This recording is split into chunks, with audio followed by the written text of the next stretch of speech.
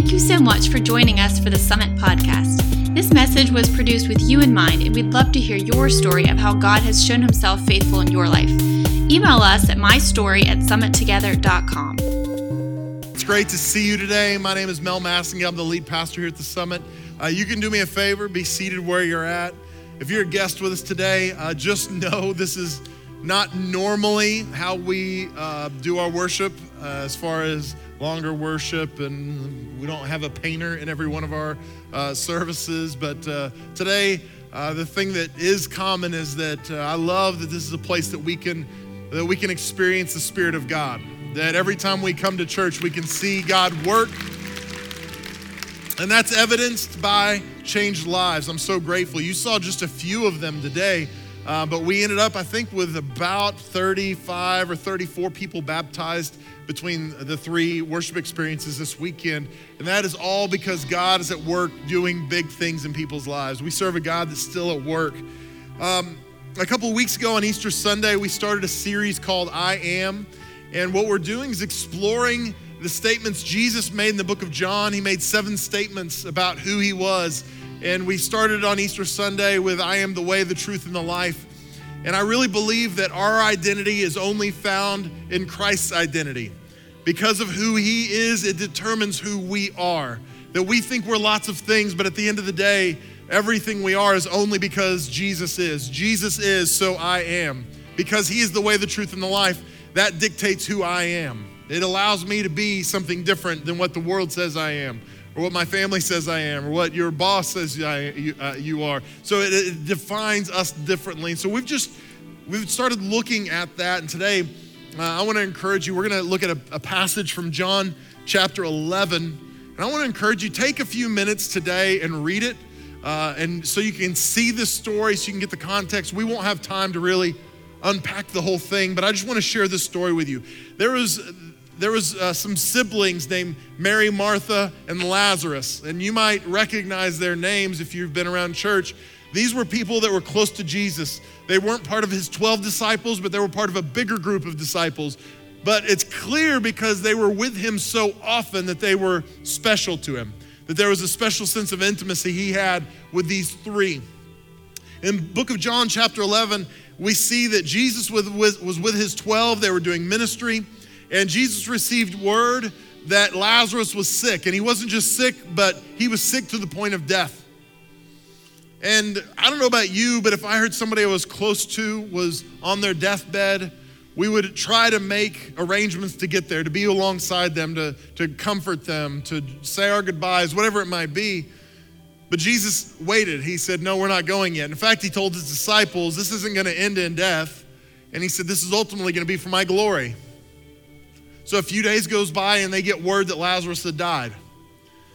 So they hear this, and Jesus says, let's go.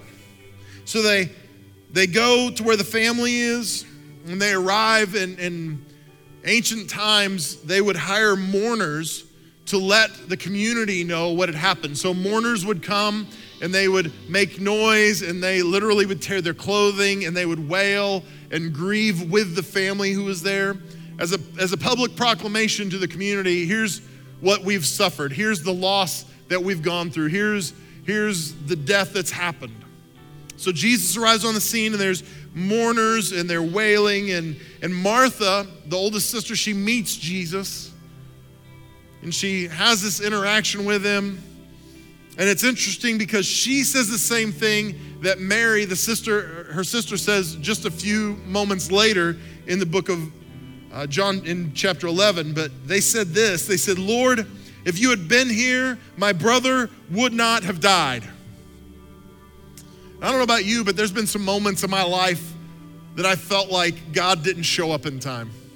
And that's essentially what she's saying. Jesus, if you'd have just been here earlier, we wouldn't be walking through this mess. We wouldn't be experiencing this pain. We wouldn't have had this loss if you'd have just showed up, but you didn't.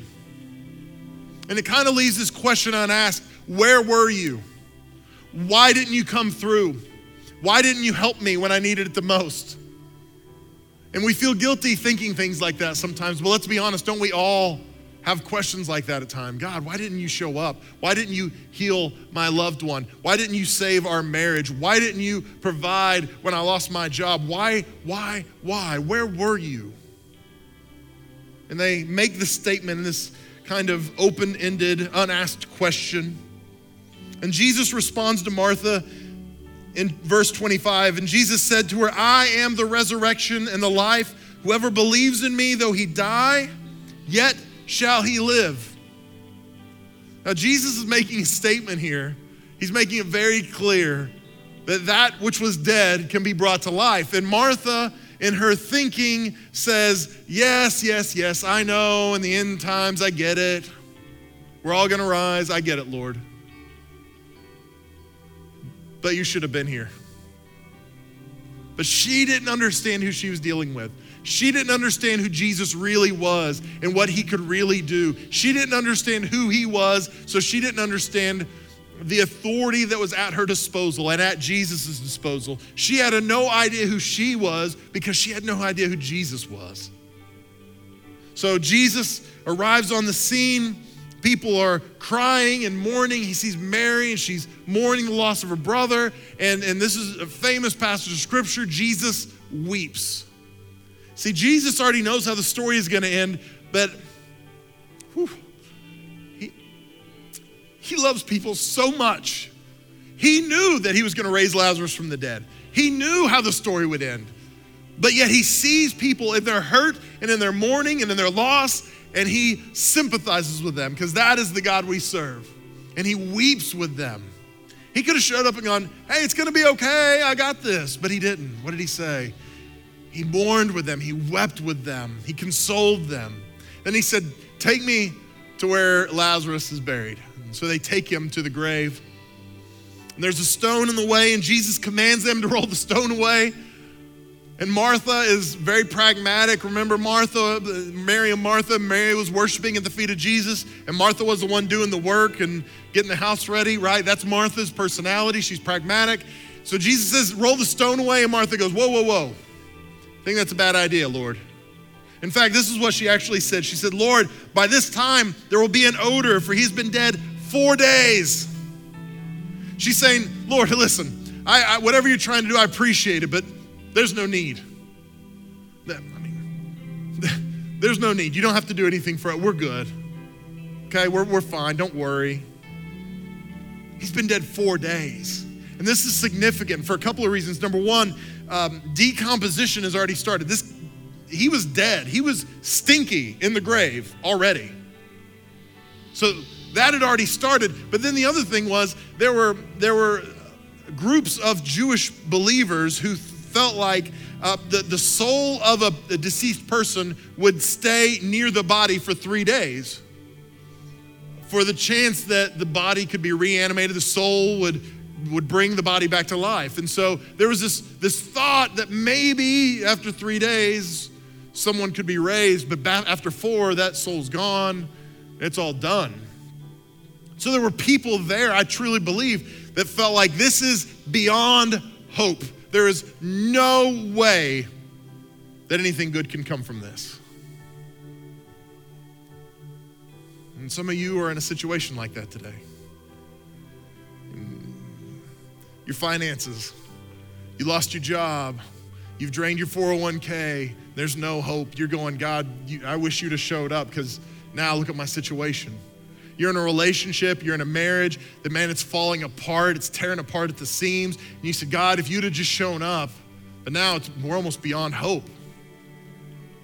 You're in a job, you're struggling day after day. In your relationship with God, you feel like I've sinned too much, I've gone too far, I cannot be forgiven, it's beyond hope. Every one of us have hopeless situations in our lives that we deal with. And I want you to know our God is a God of hopeless situations. Our God is the God of desperate situations. Our God is the God of stage 4 cancer. Our God is the God of divorce attorneys. When you're ready to call the divorce attorney, guess what? Our God is bigger than that. Our God can show up. We serve a God of hopeless situations. See, Martha, I truly believe this. She was so focused on what Jesus didn't do that she couldn't see what Jesus could do. She said, Jesus, if you'd have just shown up, everything would have been okay. But what she didn't understand is she was seeking a miracle, but she didn't realize that the miracle maker was in her presence. She wanted God to do something for her, but she didn't realize that God was incarnate in Jesus Christ right there. And so many times we say, God, if you'll just work in my life will be better. But what we don't realize is we don't just need a miracle, we need the miracle maker. See, Jesus isn't just the God that can bring resurrection. He's the God of resurrection. He is resurrection. He makes that claim. I am the resurrection and the life. So today you might have a situation in your life that feels like it's been dead and buried.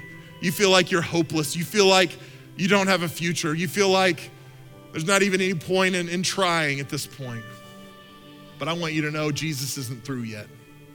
Jesus isn't done with you yet. If you're not willing to give up, he's not willing to give up. See, I really believe that some of you feel like your time has passed. Maybe you had a dream for your life. Maybe God had called you into ministry when you were younger and you felt like, I'm too old. I can never do anything like that now. I think God's gonna resurrect some things in this house today. Some of you have broken relationships with family members. Some of you have brothers or sisters, or you got a son or daughter that you haven't spoken to in years. That there's animosity between you and you feel like this relationship is beyond hope. It's broken. There's no chance we're gonna be restored. I'm telling you today that God is in the process of restoring relationships in this house today. God is putting marriages back together. There are people here, there are couples here, I truly believe this, that you're ready to quit. You're ready to walk away from your marriage, but I'm telling you today, God is not through with you. If you're willing to fight, God's gonna fight for you. He's gonna restore some things. He's gonna put some pieces back together, and he's gonna make things right. He's gonna resurrect that thing that you thought was dead. I truly believe that God knows the time, that Jesus knows the time for his greatest miracle is when things seem the most hopeless. So if you're here today and you feel hopeless, I've got good news for you. Jesus is ready to show up. He's ready to restore something. He's ready to resurrect something. And I truly believe today is your day. Today is your day. Maybe you've been seeking a miracle. I want to encourage you, don't just seek a miracle, seek the miracle maker. He's here today. He's ready to meet with you. He's ready to restore some things. He's ready to resurrect some things if you're willing to trust him. This is what's gonna happen.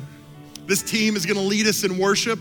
We're gonna sing another song together as they do. Our prayer team is gonna come to the front of this room. They're gonna be on either side of the stage. If you're here today and you need prayer, maybe something that I spoke today pricked your heart and you feel like, man, that's for me. Don't just stand there, step out from your seat, find one of our prayer team members to pray with as we begin to worship together. This is what I'd like you to do while we're worshiping and going after God. I want you to reflect on what God has spoken to you so far today. Whether it's through the worship, maybe it's through what EJ has done in the painting, whether it's been my words, whether it's just been through seeing the baptisms and some of their testimonies. God is speaking loudly in this house today. So I want us to reflect, God, what are you saying to me? How would you have me live? What would you have me do? And let's reflect on that as we worship together, and then I'll come back in just a moment. But let's stand all over this room. Let's worship God together. Let's reflect on what God is speaking to us, and then let's respond to that in worship. Let's worship together right now. Thank you for listening to this podcast. To watch this message on video, go to summittogether.com.